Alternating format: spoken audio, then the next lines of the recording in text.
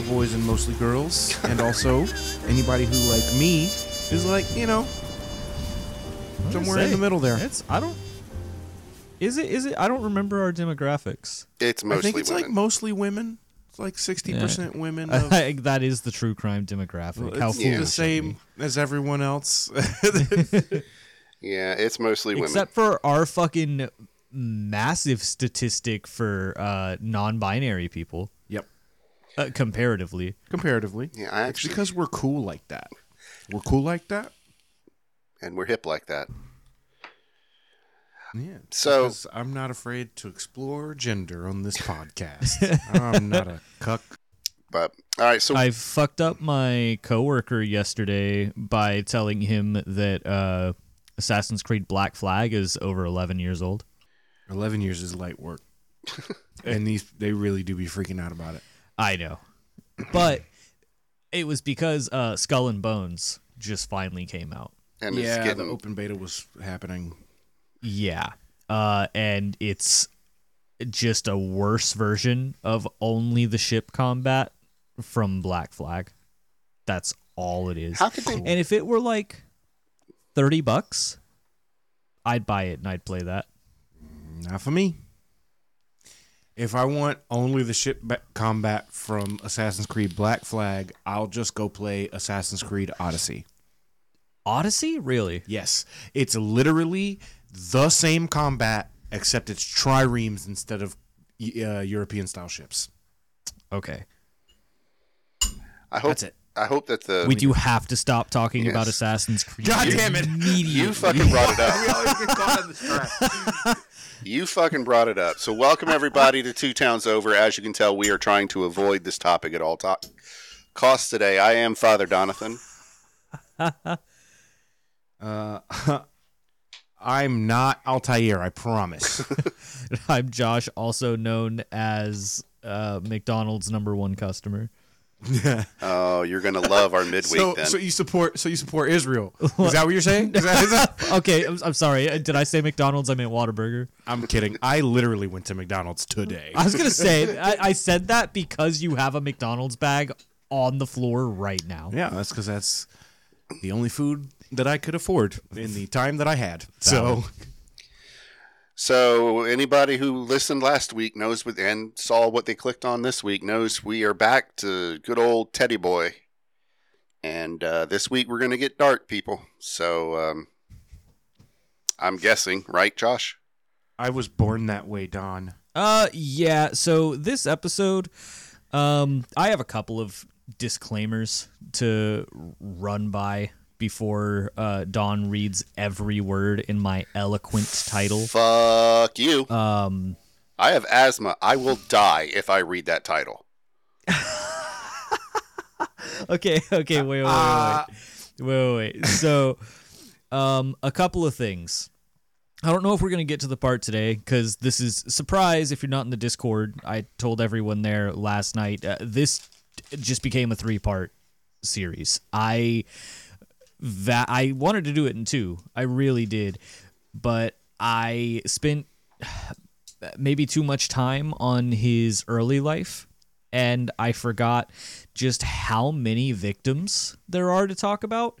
So the majority of this episode might just end up being rapid fire victims for the entire episode.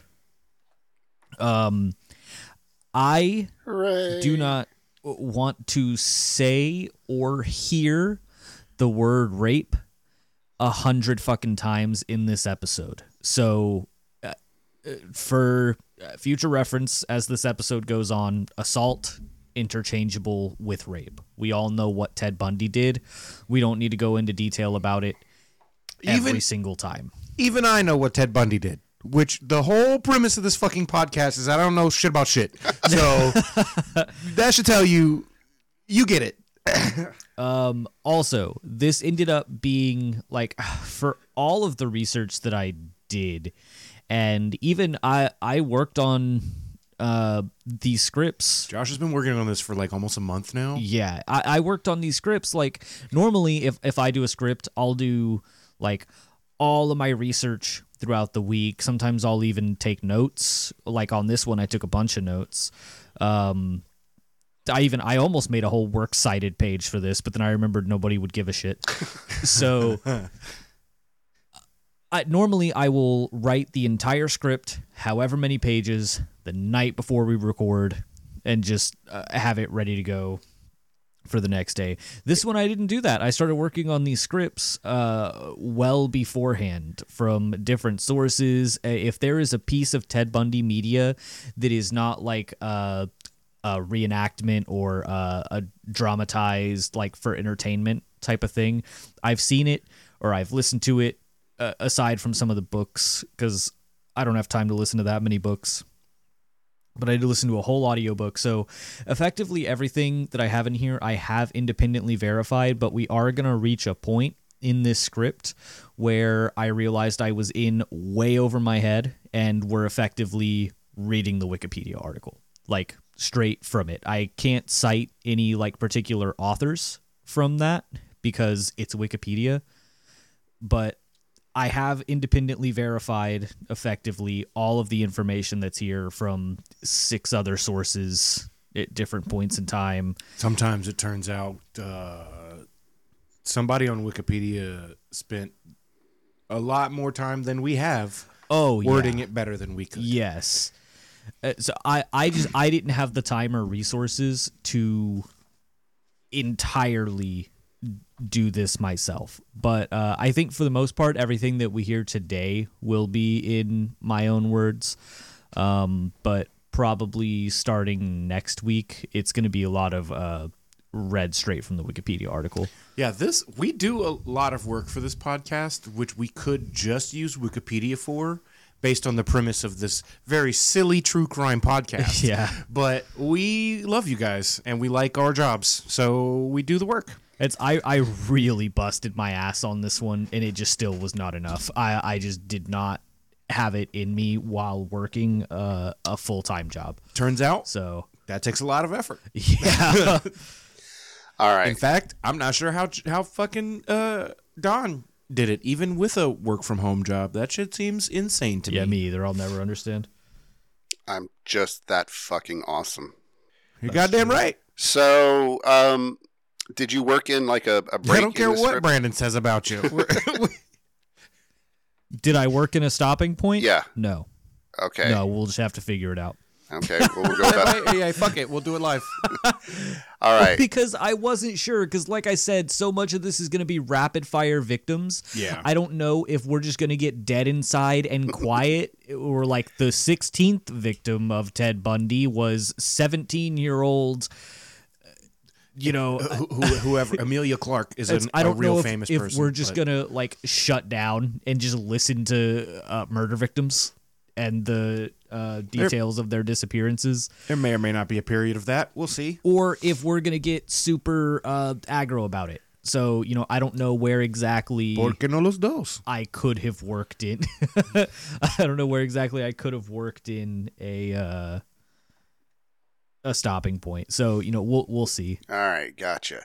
So, like I said, I have asthma, and I'm in no way, shape, or form reading this. I will say, the point behind it is when Josh shared on the Discord that it was a 19-page script, I jokingly said if you removed all the fuck Ted Bundys out of the script, it would be a haiku, to which Josh went and added a 20th page, which is literally the title page, and it literally just says fuck Ted Bundy probably about 200 times. So I thought about putting it in like 8-point font. Just so I could fit more on the first page. Nice. So It's like, and if Don will get out his magnifying glass, he'll be able to read the title. Like the fucking Santa Claus card where it's like, Yeah. get the extra. Exactly. Yeah. So last week we discussed Ted Bundy's death and early life. This week we're getting into the fucked up stuff. This is the part where all those content warnings become relevant. To reiterate, they include torture, assault, which in some instances involved minors, psychological manipulation, dismemberment, and necrophilia. If you aren't able to safely hear discussions of those topics or just aren't in the headspace for it right now, there's no hard feelings. Now, following Ted's successful long-term manipulation of his In fact, very soft feelings. We love you. yes, Do what? I said very soft feelings. We love you. Yeah. following Ted's successful long-term manipulation of his ex-girlfriend Diane, he felt emboldened enough to take his exercises and control to a more physical yeah, that place. motherfucker! I hate him. yeah, just real quick, because some people wait until these are out to binge them. Some people wait a whole week or a few days between episodes. So just to quick refresher, Ted Bundy, born the definition of a bastard, doesn't know who his real father is. I think we still to this day don't know who his real father was. Theorized it may have been his grandfather. He had an okay relationship with his mother, but she lied to him the whole time. It was believed he grew up believing that his mother was his sister and his grandpa was his dad and his grandma was his mom. He went to college. He was a fuck up. He couldn't do college. He dropped out like a couple of times. He dated a girl. She was too good for him. She was better than him at everything. She dumped him. He dated another girl. He rekindled his relationship with this woman, Diane, and led her on for 6 months to where they became engaged, and then completely cut off all contact with her. And when she finally got in touch with him to ask him what the fuck, he said, "Diane, I don't know what you're talking about," and hung up the phone. That's some real serial killer shit. Oh, wait. And that was where we left off last week. While there's no real consensus... Listen, just real quick. Sorry, Don. I know there's a little bit of a delay, so I tried to jump in. But if you are like in and out of college or like in and out of relationships, that's not necessarily an indication that you're a serial killer. We like to point out that no individual aspect of any serial killer's life means that they were supposed to become a serial killer. No. It's just interesting to compile a life, essentially. It's interesting to look at a life retrospectively and say, how did we end up here? It's the same thing that you do for yourself when you're like, man, how did kid me end up in my job or whatever? Right. It will, like, Ted Bundy specifically is the dictionary definition of psychopathic serial killer. Yeah, homie was broken when he came out. Yeah. And it got worse from there. Like, nobody helped him. He never discovered these problems and asked for help. He essentially purposefully became more evil as he grew. Because he liked it. I don't want to like get you guys too riled up, but since it is kind of a running joke with this podcast, Ted Bundy's murder kit is at Zach Bagans' Haunted Museum. Of fucking course it is. Why wouldn't it be? Where else would it be? You're right, Josh. Where else would it be? I literally don't know of any other place that I would think about. Well, I can't believe that Zach Bagans doesn't have the Volkswagen Beetle. He's got Kevorkian's van. You're kind of right. You know Sure what? he does. There is exactly one other place it could be, and it's Nicolas Cage's house. It might be at the well. But that's funny. Yeah. Though it's a very different vibe. Well, you shared the picture of the Volkswagen. It looked like it was on display somewhere. Where was that from? That was at a true crime museum that is now defunct. I don't know where the car is currently. I wonder if it's at the Museum of Death in L.A. That's possible. All right. I'll look it up while you keep reading. So following Ted's successful long-term manipulation of his ex-girlfriend Diane, he felt emboldened to take his exercises and control to a more physical place. Now, while there's no real consensus on when Bundy became violent, we can start from his earliest confirmable attack, which took place very shortly after his final conversation with Diane. Between New Year's... Okay, real quick. It is at the Alcatraz East Crime Museum. There you go. Okay. Between New Year's Eve... Oh, yeah, crime museums, I guess. Yeah. That's a thing. Between New Year's Eve 1973... So that's 3 places. You go. Between New Year's Eve 1973 and June of 1974, college students in the Pacific Northwest would disappear at a rate of about 1 per month. On the night of January 4th, 1974, Bundy would break into the basement apartment of 18-year-old University of Washington student Karen Sparks, using a metal rod that he had removed. So this is actually like the same night that he had that last phone conversation with Diane Edwards. And this is the woman that like looked like her. They all look like her. Okay. Right. Quick question. Maybe a couple of exceptions here or there, but for the most part, out of the like 30 confirmed victims, they all look like her. Almost all look like Diane Edwards. Yes. Did you say, Don, that at this point in time, college students were disappearing once a month? Yes. More than once a month. Just willy-nilly. Just across the country? No, in the Pacific Northwest. From him. No, as in accredited officially to Ted Bundy. God damn. Pay attention to the dates as we go through these. Yeah, what year are we in we're now? Starting on January 4th, 1974. Where is it? I have the script up to January 4th, 1974. I don't give the year going forward. It's 1974 until clarified otherwise. Okay. We're about to go from January. I think I typed June here, but we're actually going to go all the way up through July. It is more than one a month. Jesus. So on the night of January 4th, 1974, Bundy would break into the basement apartment of 18-year-old University of Washington student Karen Sparks.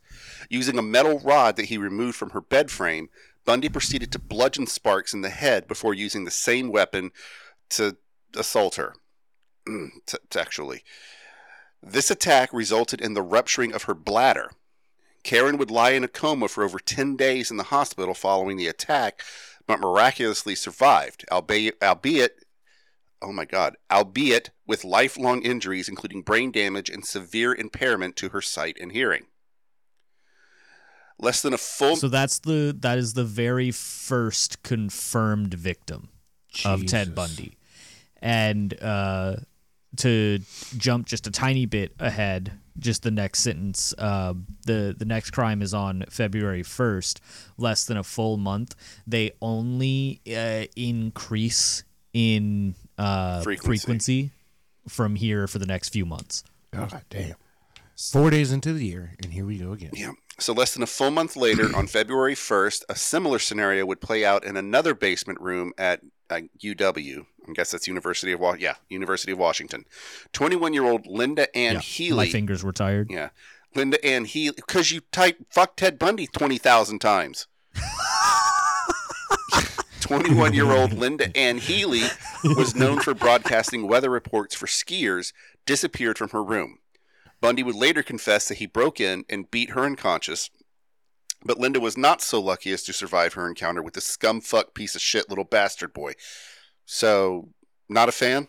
Not a fan. He dressed her in hiking clothes before taking... No. Notice the contrast here. When we were talking about Ed Gein, we were like, oh, that oddball. In the script, I called him Eddie Gein a couple of times. Yeah, we disrespect serial killers here, but in very different ways. with Ted Bundy, that wasn't Don. That was me in the script. Scumfuck piece of shit little bastard boy. I fucking hate him so much. There's so many insults that I want to call people like on a regular basis because I work in retail. Yeah, but who better to use them on? I love that Ted Bundy. You and I are very different in that regard, that I never store an insult. It's got to be fresh every time, because otherwise I can't come up with stone him with his own bones. Like, I want, or like the eagle thing that I said the last time, can't remember who for, but that guy. It's got to be fresh. But it's so weird that we're like opposite ends of the spectrum, where we both have this sort of customer service rage that fuels these insults. It's hospitality in retail, man. It's just, it's truly magnificent. I really, y'all, I'm so friendly at work. These people would never know how close I come to telling them to absolutely go fuck themselves and their moms. Like, it's crazy. I'm so good at my job. It's wild. some of these people get so needy though, and you're like, wow. You know. Anyway, fuck Ted Bundy. So Linda was not so lucky as to survive. Bundy dressed her in hiking clothes before taking her into the woods, sexually assaulting her and murdering her, and then dumping her body. In March, the next victim would be a student of Evergreen State College in Olympia. Now, it's around this time that Bundy began varying his jurisdictions in which he committed his crimes in order to avoid detection by any one particular police department. On March 12th, 19-year-old Donna Gail Mason left her dorm to see a jazz concert that was taking place elsewhere on campus. Somewhere between her room and the concert, she was taken by Bundy, likely assaulted, murdered, and then later burned in Elizabeth Clofer's fireplace. He said he did it to, quote, Jesus, in a fit of paranoia and I'm going to keep doing that. You just keep going. Okay. So yeah, he did it. He said he did it in a fit of paranoia and cleanliness. Again, on April 17th, 18-year-old Susan Elaine Rancourt disappeared on her way home from a student advisors meeting. Later, 2 other female students made reports that they'd been solicited for help by a man wearing a sling who was attempting to carry an armful of books to a tan Volkswagen Beetle. On May 6th... So, what are we at? 5 or 6? 4. We're at 5 actual victims. And April, we're at 4. Yeah. April, we're at 4. Okay. Yeah. So like there was one story from this particular instance in April where he had solicited a few girls because he would just try and try again until he got someone who would go with him. And I believe this is the time where like there was one girl who was helping him at first, and then she never turned her back to him. And he kept like trying to get her to walk ahead of him. And she's like, no, you have to lead me to where your car is. So you walk ahead. Or he like very obviously on purpose dropped a book in front of him to try and get her to bend over and pick it up. And she was like, no, I think you got it. And she put the books down and she left because she felt like there was something off. Yeah. Hey, ladies. I mean, nobody, but ladies especially, don't trust men. Don't do it. I read a thing today that was like a piece of advice that somebody gives their daughter is never, like, if a man, don't help a man because he's not going to stop to help you. Essentially saying, if you're like broke down on the side of the road, if there's a man that's broke down on the side of the road and he's asking for help from women, specifically, don't trust that motherfucker.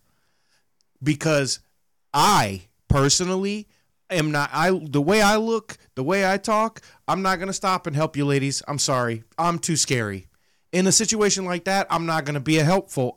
You're going to be paranoid and you're going to be scared and sketchy, and I'm not going to have it. I'm not going to be the cause of that. I might call the police and have, maybe sit and film or something. That's but I'm what not I going was to going to be say was like the person to help you. You know what I mean? Yeah, I was going to say I would probably like pull over and like sit in my car because I don't want to get out and make anyone uncomfortable. I mean, I'll say, hey, I'll make you know I'm here. I'm calling for help, and I'm going to sit and make sure that it's actually help, but I'm not going to get out of my car. Yeah. Like, you know what I'm saying? Like, I'm not fucking around with that. But don't trust it because it's way too often it's this situation or something similar. Like, it's certainly not worth the gamble that it might be. Absolutely. It's absolutely not worth it. Like, although it's way less common for things like this to happen today, just because it's so much harder to get away with it. And also culture is changing, but at the same time, there are still a very vocal, very fucking right out in front, visible group of men still doing awful things because they can. They just get caught a lot faster now, which is like what I said a paragraph ago or so, where Bundy had started doing his crimes in different jurisdictions, because at that time in the 70s there was no national database for crimes like this. I don't know the exact statistic, but it is still like the majority of perpetrators, like of rape, do not go to jail. Oh yeah. And that it's better than it was back then, but not by enough to be risky with it, ladies. That's all I'm saying. Like that's for fear of the stigma, which I'll jump ahead here a little bit again. This way I won't have to talk about it later. When we get to the university attacks, when he's taking victims from universities almost exclusively, there was one woman who got into a car with Ted Bundy. He was a law student at the time, or at least he said he was, and he had offered to drive her home because the bus didn't come on time. And she ended up getting knocked out. By the time she came to, they were pulled over in a park, and she was lying in the grass. She realized that she had been assaulted while she was unconscious, and she saw Ted Bundy rooting around in his car for something, and she managed to get up and take off.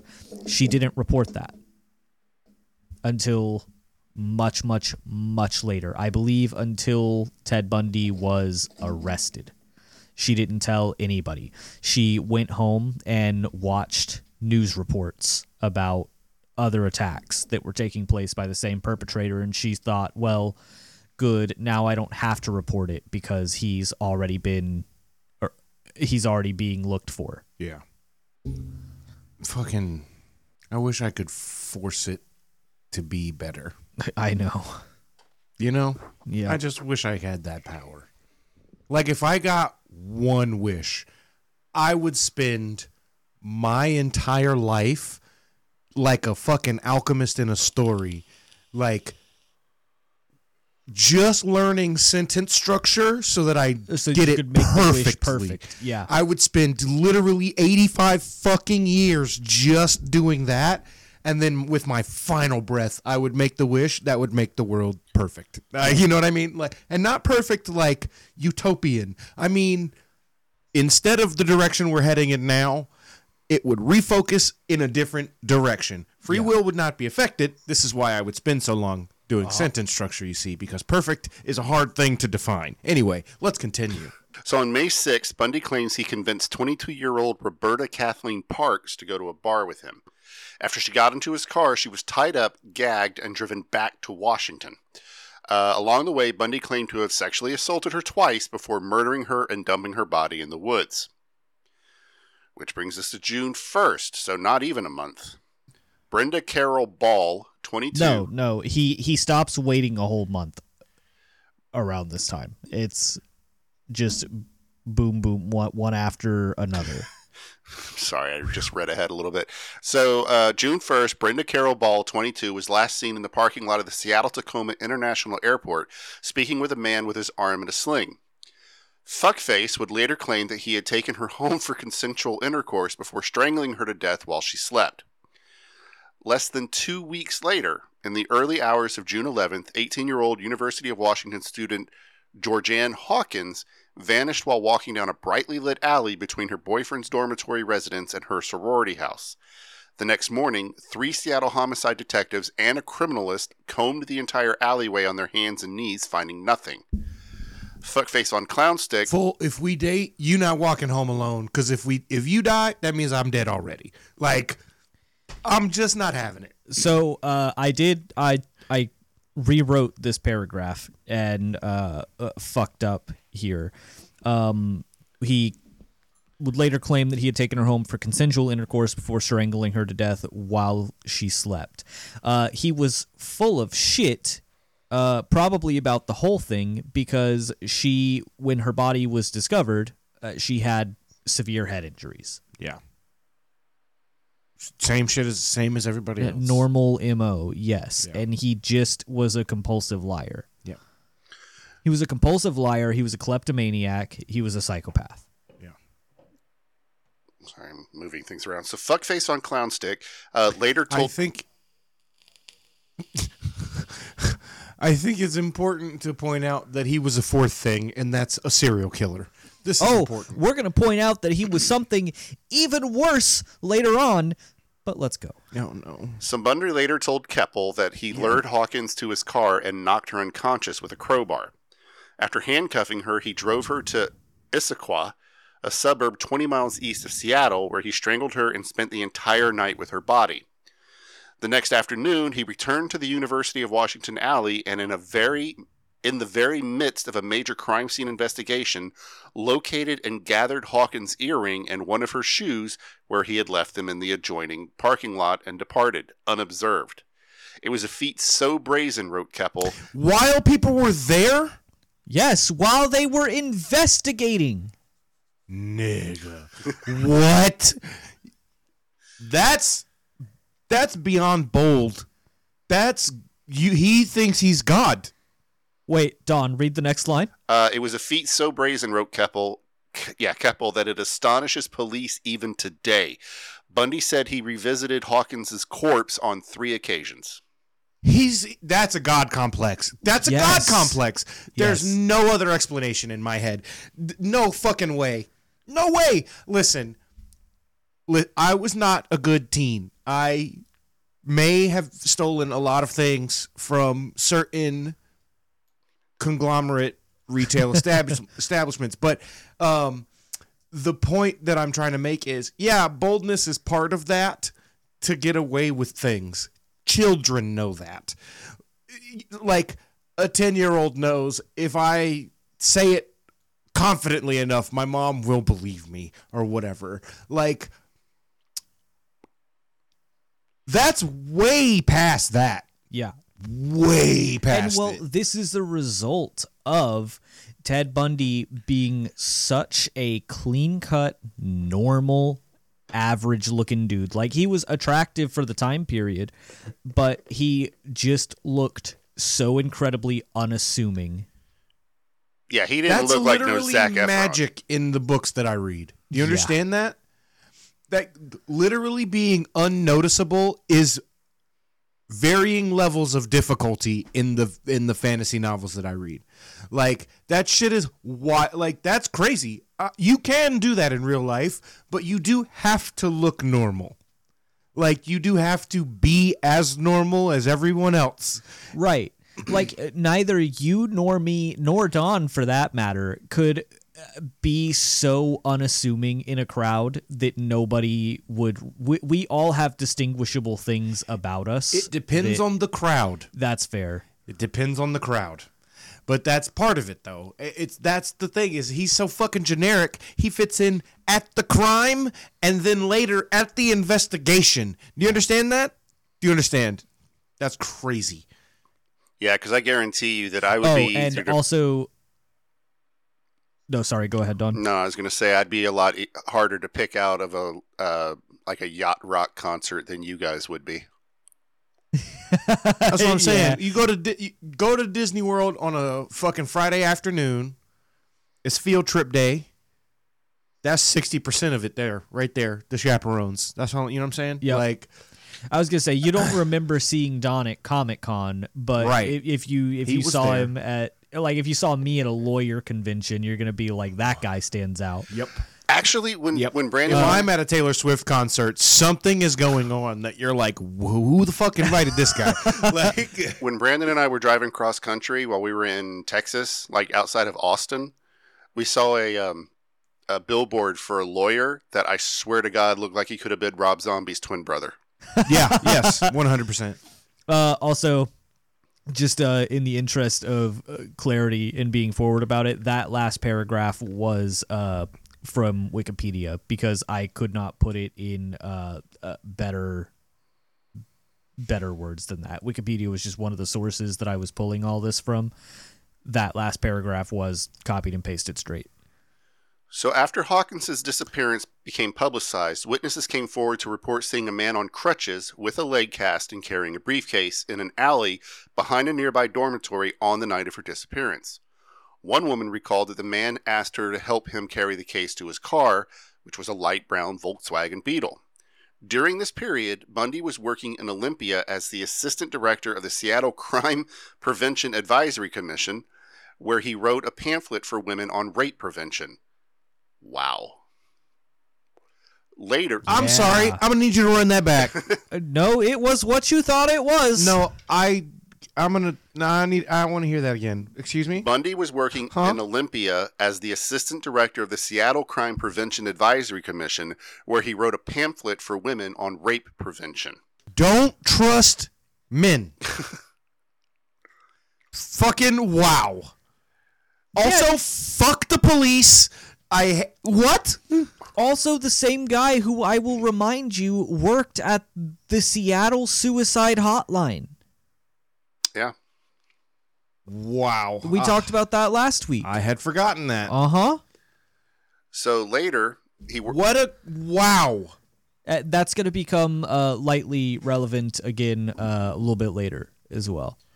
So later he worked at the Department of Emergency Services, a state government agency involved in the search for the missing women. Jesus Christ. At the DES, he met and began dating Carol Ann Yes! Boone. I'm fucking saying, right? He got himself ingrained in the investigations. Which is, again, when I said before that Ted Bundy is the stereotype of a serial killer, this is what I meant. This is the shit that the police look for now. It's all the stuff that Ted Bundy did.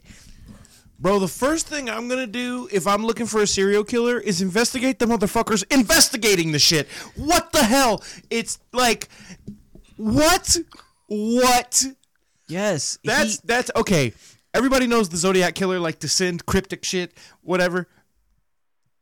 Again, I don't know how to explain what a God complex is more than that. Like, the idea that you are so powerful in your own head that you can both kill this woman and convince everyone else that you are genuinely trying to look for her, that's on some psychopathic complex nonsense. Like, I'll take the opportunity to remind you that Ted Bundy is, by definition, clinically, a near perfect psychopath. He scored 39 out of 40 on the psychopathy test. Absolutely absurd. And while he did have a very high IQ, I don't want to call him smart because he's not that fucking smart. He's really just not. He had a very high IQ. He had a good capacity for taking in knowledge, but the only thing that he used his high IQ for was assault, murder, and not even really avoiding detection, because the avoiding detection was done entirely by the merit of him being an unassuming, clean-cut law student. That's what kept the police off of him, and we'll get to something about that here before too long. Couldn't be this normal-looking white boy. Uh-huh. So at the DES, which was the Department of Emergency Services, he met and began dating Carol Ann Boone, a twice-divorced mother of two who would play an important role in the final phase of his life 6 years later. Now, with increased media coverage came increased public fear and pressure on law enforcement agencies. So police were also receiving criticism for withholding major details of the cases in order to avoid compromising the investigation. However, even the most major details the police had were not enough to link any one individual to all of the murders. This would change when Bundy's... remember that name as well, please. Keep a pin in that. Carol Ann Boone, who we met at the DES. Very important. Later. What month are we in? We're still in... April still? No, we're in June. June. Yeah, we're up to June. We're halfway through the year. About. Yeah, we're almost through like the big section. Well, here. not quite halfway, but yeah. So we're 5 months in. We've got 6 murders. We're 6 months and 6 murders. Yeah. Yeah. Or 5 murders and 1 attempted murder, and she survived miraculously Right, the first at the beginning. one, And and he is already working on the fucking Rape Prevention Council and also the committee for looking for these women who disappeared. Right. Yes. What the fuck? What the fuck? Disgusting. So yeah, the police had not. The details the police had was not enough to link any one individual to all of the murders. Now, this would change when Bundy's bloodlust would lead him to do something bold, even by his own standards. On July 14th, in broad daylight and from the same location, Bundy took 2 separate victims. At Lake Sammamish State Park, 4 separate witnesses reported being approached by an attractive man in a white tennis outfit who wore a sling on his arm. All of them gave the same story, that the man had introduced himself as Ted and asked for the help unloading a sailboat from his car. 3 outright refused, while 1 followed him close enough to see his car and ran when she saw that there was no sailboat attached. Janice Ann Ott, a 23-year-old juvenile probation caseworker, would believe the story and leave the beach with Bundy. Less than 5 hours later, 19-year-old Denise Marie Lasland left her picnic with her friends to use the restroom and never returned. Bundy would later confess that he had left Janice tied up while he went and abducted Denise. God damn. And that when he returned, he forced one victim to watch as he assaulted and murdered the other before doing the same to her. He would later recant this confession the night before his execution, as if it fucking mattered at that point. Now, the main takeaway from the events of July 14th is that the police finally had multiple eyewitnesses corroborating each other's stories. This would result in a detailed and largely accurate police sketch, as well as an APB for a tan or brown Volkswagen Beetle. 4 people who knew Bundy, including his... It was like this normal-looking fucking white guy. He had a tan Volkswagen Beetle. I remember that because tan cars are weird even in the 70s. Actually, no, not so much Not in the so 70s. weird in the Tan and 70s, brown you're was right. a way... Remember, they had like all the wood paneling station wagons and shit? remember. Yeah. So, I was raised by my grandmother a lot. so 4 people... I do remember the orange and the brown. 4 people who knew Bundy, including his former psychology professor, Ann Rule, his former co-worker at the Suicide Prevention Hotline, and his own girlfriend, Elizabeth Clofer, called in tips about him. This brought his name to the very top of the pile, where he was then discarded as a suspect on the basis that there was no way such a clean-cut law student could be behind such heinous crimes. Also within... He has such a promising future. Yeah. yeah, exactly. It is exactly that. Couldn't be him. He's a normal-looking white kid with a promising future. So also within this period, the remains of the previous victims would be discovered by various parties. In August of 1974, Bundy went back to law school in Salt Lake City, where when he found he just couldn't hack it and watched as his classmates surpassed him, he turned back to being a monster instead. On September 2nd... So this is when you always hear about serial killers having a cooling off period. Him going back to law school for a brief time, he had a few months of a cooling down period, we think. Because he never confessed to all of his murders. Some experts, based on the behavior, based on his patterns, based on the way people who went to school for this kind of thing interpret it, they believe that he kept killing in that time period. Yeah, it feels like he may... When you said, Don, that he did... So, I actually have an interpretation that kind of sort of fits both. Don said that he did something that was bold, even for him. It led to this pretty accurate police sketch, and the only reason he got out of it was because they were like, there's no fucking way. You know? Yeah. He's got all these credentials behind him. He worked for the suicide hotline. He's literally the rape prevention guy. Like, he's been on the search with the, you know what I'm saying? It can't be him. You're right. It's the 70s. Every third fucking law student has a tan beetle or whatever. So I would say that may have scared him. And I fully don't believe he would have stopped killing in between. No, he thought he was unstoppable. And I believe all he did was dial it back a little bit. Like, not necessarily in frequency, but in boldness. Yeah, like it just he learned how to started be being more secretive. careful. Because so his strength, more or less, in terms of abducting women, was he was pretty good at planning the abduction. His strategy for that was down pat. Yeah. He would convince a woman to come with him, usually when she was alone and nobody else would see, or if anybody did see, they would see from a far enough distance that their only description was, average guy, average height, average build, sling on his arm. Like you, actually. Kind of a little bit. He looked just like this cop over here. And also him. And kind of a little bit and your that guy. secretary out front. And this guy over here. And the maitre d' at my favorite fucking restaurant. Yeah, he looked like every waiter that I've had in the last 10 years. Like, man, stories like this make me so sad. So, but he was not good at cover up. Yeah. He put no planning into his cover up or disposal. He was all about committing the crimes, the act, not figuring out how to get away with it, essentially. Yes, and we also, that's another thing we've talked about with serial killers before, is essentially the two major classifications that serial killers fall into, which is product killers and process killers. Process killers enjoy the process of killing. Product killers enjoy what they do with the victim after they are dead.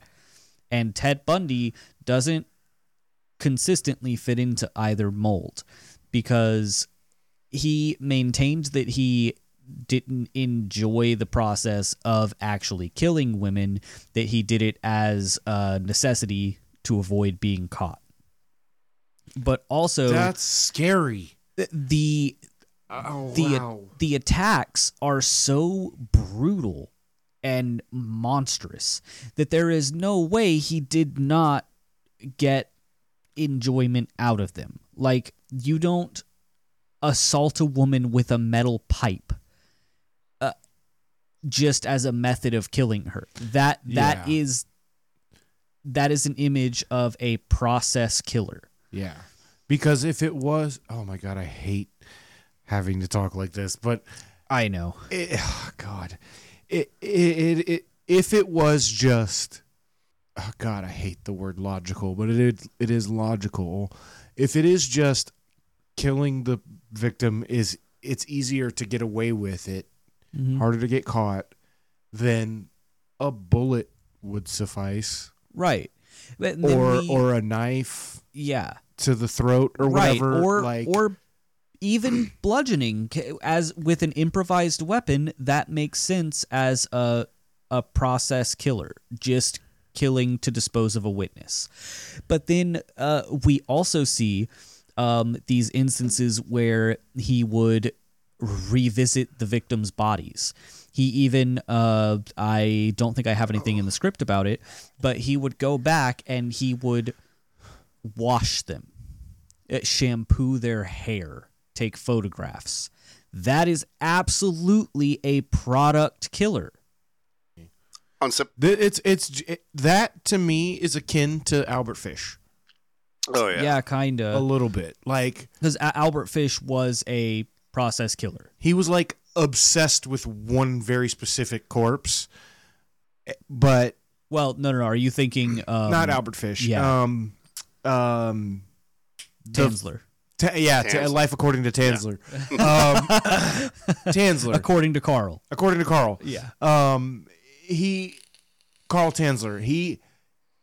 He was like uber obsessed with this one very specific corpse. Yeah. But it's that disgusting sort of twisted care of the body that really fucks me up.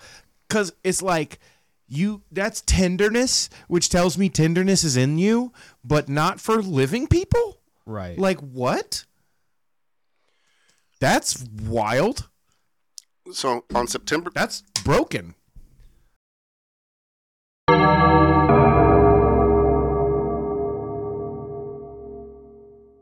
This podcast is powered by Podbean Podcast Hosting. Are you thinking about starting your own podcast or looking for the best home for your podcast? Check out all the amazing features Podbean offers with unlimited bandwidth and storage for an affordable price. That's right, unlimited. Visit www.podbean.com/unlimited to check it out today. That's podbean.com/unlimited. On September 2nd, Bundy picked up a hitchhiker whose identity is still unknown to this day. We don't need to go into further detail here. You get the idea by this point. Assault, murder, repeat. He did return the next day, took photographs, dismembered the body, and disposed of it in a nearby river. On October 2nd, in Holiday, Utah, Bundy abducted 16-year-old Nancy Wilcox. She was walking on a poorly lit road when he drove up, pushed her into the passenger side of his car, and drove her back to his apartment, where he allegedly kept her for around 24 hours. Though Bundy later confessed where her remains were, they were never located. On October 18th, he would fuck up by abducting and carrying out his usual MO on Melissa Ann Smith, a 17-year-old daughter of a police chief. Later examination of her body... What month are we in? We're in October now. He took a 2-month break from July... Jeez, actually, same year. All 1974. That's why I asked month. Holy fuck. Like... That's at least, okay, assuming he did not stop killing. That's what, 15? No, that would have been... Somewhere about. Like what? Well, by like this point, it's I have skipped a couple in here. That's why I'm just kind of like, we had 6 attempts, but 5 successes at month 5. But by month 5, he had done 2 in less than 14 days. So, assuming he kept up a sort of a pattern like that, he's up by at least 2. So he's probably at 10 or 12 by now, ish. Yeah, I'm guessing. That's crazy. Because I skipped a couple of victims in here that were just effectively repeats of like what I was going for in talking about each of these individual victims, because I don't want to just be doing this as like murder porn. Listen to all these people that Ted Bundy raped and murdered. Yeah. I wanted to make sure that they all said something about his MO. Yeah. And I've gotten a good picture of it. Like, I could describe it. He drives to a place where women, his age-ish, are, and he gets a sling or some other some crutches sometimes, or something that makes it look like he is injured in some way and needs help with something. Mm-hmm. And something that elicits sympathy. Right. And he'll go up and he'll just ask women who are alone or have been separated from their friends for help, get them into his car, and then commit his crimes. Yes. And then fucking go back and do it again. Like, to another place, or sometimes it seems the same fucking place. Mm-hmm. So, yeah. It's he knew that he could get away with taking up to 3 victims from the same police jurisdiction before he needed to switch it up. That's wild. Because he was involved in politics, which meant, by extension, he had connections with law enforcement. He knew was how involved they in the searches. Yeah. Like, he knew exactly what the methods were. Yes. So you just plan around that. Yeah. Wild. So yeah, Melissa Ann Smith, the 17-year-old daughter of police chief, later examination of her body would lead investigators to believe that she may have been alive for up to 7 days between her disappearance and the discovery of her remains. On Halloween 1974, Laura Ann Amy left a Halloween party by herself and attempted to hitchhike home.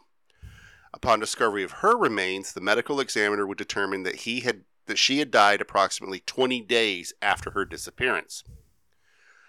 On November 8th, Bundy attempted... And those stand out to me big time, too, because I don't think that Bundy, kept them alive, tied up out in the woods for all that time or anything. So I don't know if maybe they were runaways that he managed to find hitchhiking, or if it was an instance where like maybe they got lost, because it doesn't really fit his MO to keep somebody for such a prolonged period of time, especially because there would be other murders that took place in that time frame. Bundy wanted the release instantly. Yeah. So those ones are especially interesting to me. I didn't obviously have time to look into them super deep to try and come up with my own explanations as to why there was potentially so much time passed between their disappearance and their estimated time of death. I have just had a thought. Oh, yeah? Yes, and it's not necessarily very related, but I kind of agree with you. Like, it is weird, but also twice as horrifying somehow. Yeah. And it's the uncertainty that makes it scarier. yeah, and the fact that some of them, I'm hearing 17, 18. He's in it gets college. worse. Like yes, I know. But the thing that I just thought was, it's not that because for some reason when you said he wants to release, it made me have this thought that, and people who don't have ADHD, try to follow me on this one. I know my boys will get it, but I had the thought of like release, like masturbation, kind of like you get so horny and you're just like, fucking, I need to come right now. And that's essentially the same, but for a murder instinct. It's more frequently likened to a drug addiction. And then you're there. Because the next thing I thought of was, no, that's not quite right. Yeah. It's more like... Which, I mean, given his MO, yes, it is. But yeah, but it's more like crack. Mm-hmm. Because I have a friend who was a crack addict, and the way that she describes it is kind of exactly like that. It's just like needing that hit, like right now. Yes. And I mean, I've known a number of drug addicts throughout my life, and it's, I think, interestingly, like, I know this is referencing a piece of media that is entirely fictional, but Dexter made the comparison very well, because to Dexter, he would start to like go into withdrawal. Like, he would get itchy when he really needed a kill. He tried to stop over and over and over again for a long period of time. He did manage to quit, but then there was a trigger and he fell back into it. Yeah. And that made me have the thought, what about, so various movies about various serial killers, and I think Ted Bundy is a great way to kind of connect these dots, because I remember when that Netflix documentary came out and everybody was like, oh, he's so hot and so fun and whatever. He's so hot and funny and charming. And it was very worrying to me. But I just realized that it's because in the human brain, those two wires are already crossed a little bit. There's nothing wrong with sex and masturbation. Addiction is a disease. That is a wrong thing that can happen to you. Yeah. I'm not going to say that you are wrong for it, because that's not what I believe, and that's not what the science shows. If you disagree with me, fuck you. I don't care.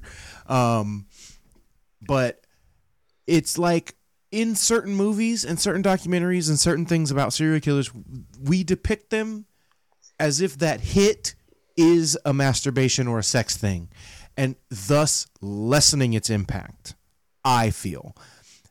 I think we should show it more like that, like you said Dexter does, where it's more like a drug addiction, because that is a sickness. But the thing that made me think that is they still know it's wrong. If it was just a sex thing, that crosses in your brain doesn't necessarily make it wrong every time. There would be certain serial killers and certain serial assaulters who would not give a fuck if they got caught. But they all do care that they don't get caught. Yeah. They want the recognition, but not the punishment for something that they still know is wrong.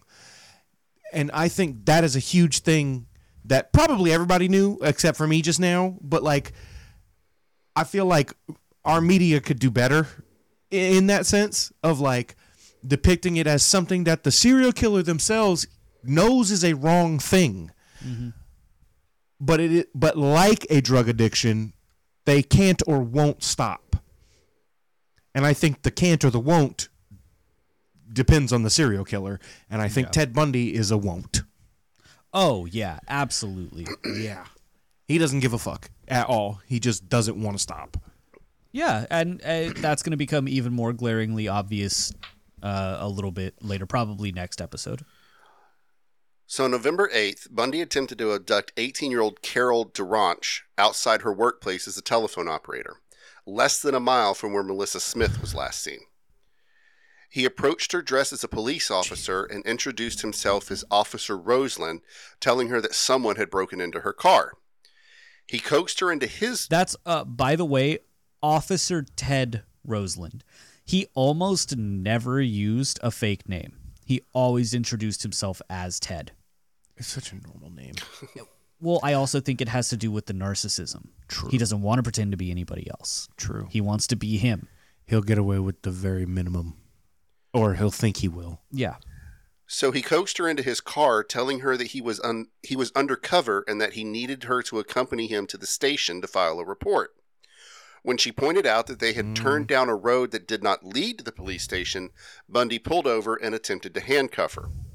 Thankfully, she managed to struggle hard enough to make the fucking idiot attach both cuffs to one arm, and she was able to open the door and flee to safety.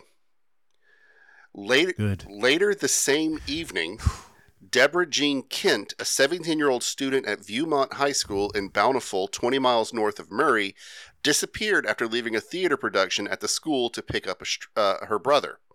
The school's drama teacher and a student told police that a stranger had asked each of them to come out to the parking lot to identify a car. Another student later saw the same man pacing in the rear of the auditorium, and the drama teacher spotted him again shortly before the end of the play. Outside the auditorium, investigators found a key that unlocked the handcuffs removed from Duranch's wrists. Bundy eventually admitted to abducting Kent and keeping her at his apartment for a day, stating that she was alive during half of it. Now in November, Clover, his girlfriend... So, real quick, because this is the big... one of the big moments for officially finding physical evidence that connects an attempted abduction to a confirmed abduction. Knowing that the killer is operating specifically in this area right now. So he fucked up with the handcuffs because Carol Duranch, in a heroic struggle, managed to get him to attach both sides of the cuffs to one arm. She ran away with the cuffs still attached to her. She got away. She went to the police, and the police have these handcuffs. Now, fingerprinting wasn't a huge thing in the 70s. It existed, but they didn't have the technology for it that they do now. So, and they also didn't have Bundy's fingerprints. He wouldn't have been on record for any reason. Yeah, because I don't think necessarily that the police. I don't know for certain. I might be talking out of my ass here, but I don't think that the police had every employee's fingerprints on file the way they do today. No, and then also like I got fingerprinted for the third time at a police precinct. The first two times it was because of like an insurance job. Yeah. And like, because I worked for the county attorney for Nassau when I was a teen. Yeah, they'll put your prints on file for just about any government or legal related job now. Yeah. So you have to do that if you're going to be working with anything that could be legal or that like essentially has to do with like insurance. Like I was in life insurance, so I don't know if it's like regular, if car insurance is different or something, but like life insurance, they definitely take that shit serious. So if you do fraud, they will catch your ass. Mm-hmm. And so then this is a big testament to the comparison to addiction that we talked about. Ted Bundy did not get his hit when he expected it that day, so he waited a few hours and he went back out to a high school where it would be easier to get a victim. And again, being a fucking idiot he was in a frenzy all the time with this. He was sloppy because he was in such a rush to get that hit that that almost sounds dehumanizing to say get that hit. I would like to put it because there is like, a 17-year-old victim. It's more like pleasure. shark attacks. Yeah. It's like a feeding frenzy. He's hungry kind of, and unfortunately for her, the thing he's hungry for is a person. So, but in his sloppiness, because he was in such a rush, he managed to drop the key that unlocked the cuffs that the police now had in evidence. Aren't handcuff keys essentially the same? I believe they are now, but it's not like all universal. It'll be like one police station, again, I might be wrong here. One police station, all of their cuffs are unlocked by the same key, but a different police station will have their own cuffs with their own key type of thing. Gotcha. Yeah. I mean, I'm not pressed about it. Like, as long as he's getting caught, he's getting caught. Yeah. Like, So in November, Clofer, his girlfriend, called King County Police a second time after reading that young women were disappearing in towns surrounding Salt Lake City. Which, not to get off on another tangent, but if she was suspicious, why was she still with him? Don, that is a question that... Yeah. Buddy, because fear is a good motivator, and safety is more important in some instances than immediate freedom. Like, I'm not certain, but it is one very good possibility that if she was suspicious that it was him, she was thinking that maybe the only thing keeping her safe was being his girlfriend. Gotcha. All right. Yeah, because he never killed anybody that he knew personally. Yeah. So she might be thinking, my only tie to fucking physical existence right now is staying in this man's life. Because what if he gets angry if he is the killer and kills me next? Well, he threatened her too. I have something in the script about it later, but she confronts him about, whatever. I'm joshing myself here. Yeah. She confronts him about, because I mentioned earlier he was a kleptomaniac. Yeah. One time she came home or something, and there was, I don't remember the exact scenario or whatever, but he had a new television and a whole new stereo system, but he was constantly in debt. Yeah. And she said something about it, and he was like, if you ever say anything to anyone, I'll break your fucking neck. Yeah, so I shit love like you that. too, sweetie. Sorry, say that again. I said I love you too, sweetie. Yeah, basically. Yeah. So, yeah, in a situation like that, prioritizing your safety is not something that I will criticize. Like, what if I found out that my girlfriend was a fucking serial killer, and the only thing that I thought was keeping me safe was being in a relationship with her, I wouldn't break up with her until the day of her execution. Dead ass. Like, the same thing like with a mob boss. You know what I'm saying? Like, people. You can get... I'm not fucking around right now. Like...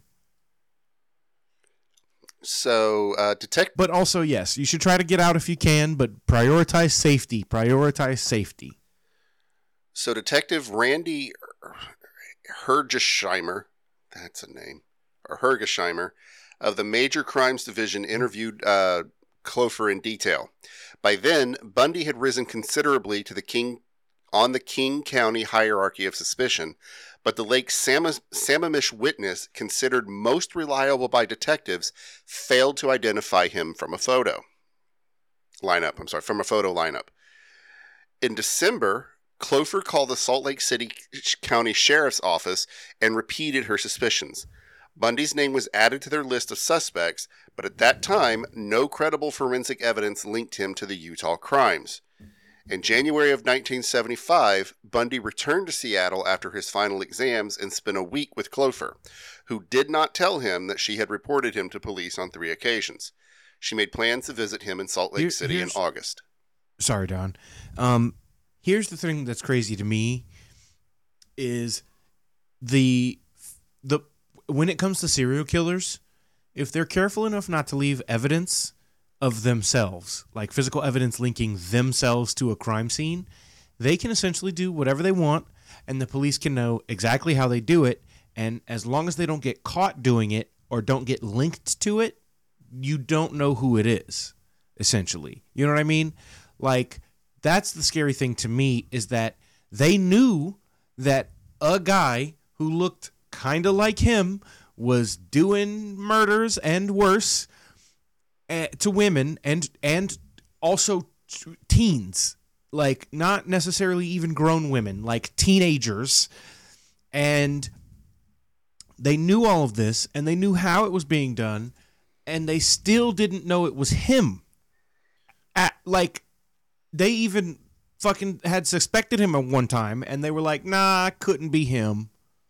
Because they didn't have any evidence linking him directly to a murder. It's not only did they have stuff that pointed towards him, they had 4 people who knew him personally saying, hey, he fits the fucking bill. Yeah. And they were still like, nah, clean cut law student, white guy, nah. And that is negligence. Yeah. But, I mean, it does apply to other serial killers as well. It's like the Zodiac as well. Like, he's sending them letters. But because they don't have a record of him or, like, his DNA or fingerprints or whatever, he just gets away with it. Basically forever. We still don't know who that motherfucker was. Unless it was Ted Cruz's dad. No, Ted Cruz himself. Ted Cruz's dad killed JFK. Or Ted Cruz. That's the one. Ted Cruz is the Zodiac. So, at this point, we're going to gloss over quite a few more victims. What's most important right now is that with suspicion rising in Salt Lake City and the surrounding suburbs, as well as his failed abduction attempt, Bundy directed his crimes east towards Colorado. Also worth mentioning in the time period we're glossing over is Ted meeting and beginning a relationship with Carol Ann Boone, who will become a more important part of the story later on. Another person Wait a second. I put a pin in that name. Yeah. We're gonna keep the pin there. Okay. I mentioned it twice. I couldn't remember if I had taken that part out or not. If I had mentioned that twice, you can keep the pin there. Okay, cool. What were we linking her to in the first part? She would become important. We didn't hear about Carol Ann Boone in the first part. She was just mentioned that he had a relationship with her, but she'd become more. What was she doing when she was mentioned? She was a DES agent. Yes, that's what it was. I was gonna say, wasn't she like with the cops? Like, yes. Okay. So another person. So now he's dating her. Yes. Yes. So another person, Ted Bundy, would be. He said that he dated at least a dozen women in Salt Lake. At least a dozen women in Salt Lake City while he was still with Elizabeth Clover. Jesus Christ, what a bitch. Because he'll still be in a relationship with Clover after his arrest. Ooh, okay. Prioritize safety, ladies, but also get out of there. Get out of there. So another person Ted Bundy would begin a relationship with during this time was Jesus Christ, as he was baptized into the Church of the Latter-day Saints, although he would be excommunicated less than 2 years later after his first arrest. Now we... Is that not Mormons? Yes. Yes. Yes, dude. Yes. Ted Bundy was baptized into the Mormon church when he was in Salt Lake City. He was like the speedrun world champ at that point. Had to be. He took the weirdest fucking side quest. I would like to dedicate my life to Jesus Christ, but specifically the one who came to America. Like, Yeah. what? So now we do Holy shit! Oh my god! have If I was a worse person, there are like 12 jokes I could make right now. Oh, for sure. I had so many swirling around in my head, but they are just not good for the Couldn't do subject it. matter. Nope. Yep. I'll tell you later. Yeah, same. So now we do have to take a moment to address the youngest victim of Ted Bundy's violent murder spree. Outside of the Alameda Junior High School in Pocatello, Idaho, on May 6, 1974, 12-year-old Lynette Dawn Culver was lured into Bundy's car, taken to his Holiday Inn hotel room, subjected to his usual MO, and then drowned in the hotel room bathtub. We mentioned this not for the Jesus Christ. Yeah, we mentioned this not for the sake of depressing or shocking our listeners, but to highlight the depths of depravity that this sick fuck descended into, and highlighting a less discussed part of Bundy's warped mind. We all know he was a rapist, and we know that he was a murderer. We even know that he was a necrophile. But rarely do you ever hear Ted Bundy referred to as a pedophile. While he could have possibly mistaken a 17 or even a 16-year-old for a young-looking adult, there is no denying that he intentionally went to both a high school and a junior high school in search of victims. And with that, Yeah, he knew what he was doing. with that fact rattling around in everyone's brain, we're going to end this episode. He knew what he was doing. We are less than halfway through Yeah, I know. this second part of the script. Yeah. Currently, by the way. Wow. For those of Yeah. you who don't know, junior high school is what we used to call middle school. Right. Yeah. Like, that's a sixth grader. And that's No, I yeah. wanted to mention 6 or this 7. because it's like like I wrote and like Don just narrated. We know, we hear Ted Bundy called all sorts of things: a murderer, a rapist, a necrophile, a psychopath. But he was also a pedophile. And nobody ever fucking talks about that. And I think that it's important to link it to the rest of him. That there is this connection between all of those things in Ted Bundy. And I think that it's something that should be talked about more often and analyzed more often in cases like this. Because I think that if you really dug into it, you would find that there were a lot more instances of this. Because like Albert Fish also victimized underage boys, correct? That's pretty much all he victimized. The Yes. one that And he was... the one that cost him everything was when he actually went after Grace Budd, which was just because he realized that her older brother was too beefy of a boy for him to overpower, so he went for the girl instead, and that's Right. pretty much what brought him down in the end, even though she was one of his first. And I think that's part of the reason, too, that we were able to have more comedy when we were talking about, like, Ed Gein. Partly for the fact that his victims were already dead. Yeah. And that there wasn't a direct sexual satisfaction coming out of his murders. Yeah. But also that they were all his mother's age intentionally. And that was part of it for him. Yeah, I would not feel bad if people joked about my death 10 years after I die or whatever. Unless I was 12 when I died. Right. Like, exactly. So that's my view of it. Like if I'm 80 years old, Or unless something horrible happened to me, as is the case with Carl Tanzler, so on and so forth. well, see, but I would even say if I'm 80 years old when I die, and then somebody like digs up my body and does just something really funny with it, you know, like they take me home and they put me on like one of those like skeleton stands, you know, where they stand up and they like dress me up for the holidays, like they put me in a skeleton suit for Halloween and Santa costume for Christmas. No, that's good. That's funny. That's good. I endorse that. Actually. Yeah, Yeah, if there was like paperwork that I could sign, I would do that that. allowed that. Yeah, 100%. I'd be all over it because that's It would be funny. like donating my body to science, but to comedy instead. Yes, I want to donate my body to comedy. Let me be a prop for Carrot Top. I want to be the skull in Hamlet. I know that's not comedy, but to me it is. All right, everybody. So we're going to wrap this up. Just a reminder that right now we are doing a special that for every $20 that we get on Patreon, we will do a bonus episode. And anyone who joins Patreon or is already on Patreon, we haven't decided on an end date yet, will be entered into a raffle and will receive we'll receive one of the multitude of research books that I have. We'll autograph it if you want it. A lot of them have my notes and underlinings and stuff like that in it. We're getting up real close to our 100th deep dive, which is going to be a major one.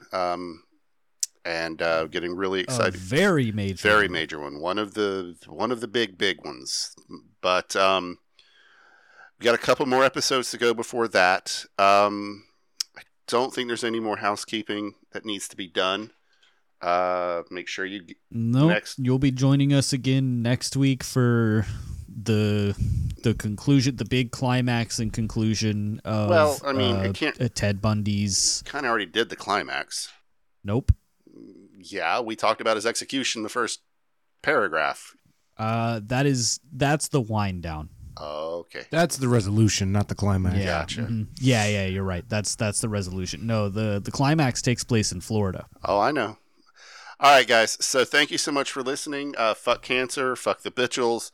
Fuck Ted Bundy. Fuck cancer. Be good to yourselves. Shout out to the plant moms and the plant babies and their moms. And fuck Ted Bundy. Fuck Ted Bundy. Geen was like not as bad. And we will talk to you guys What next a hot take. Bye. Bye.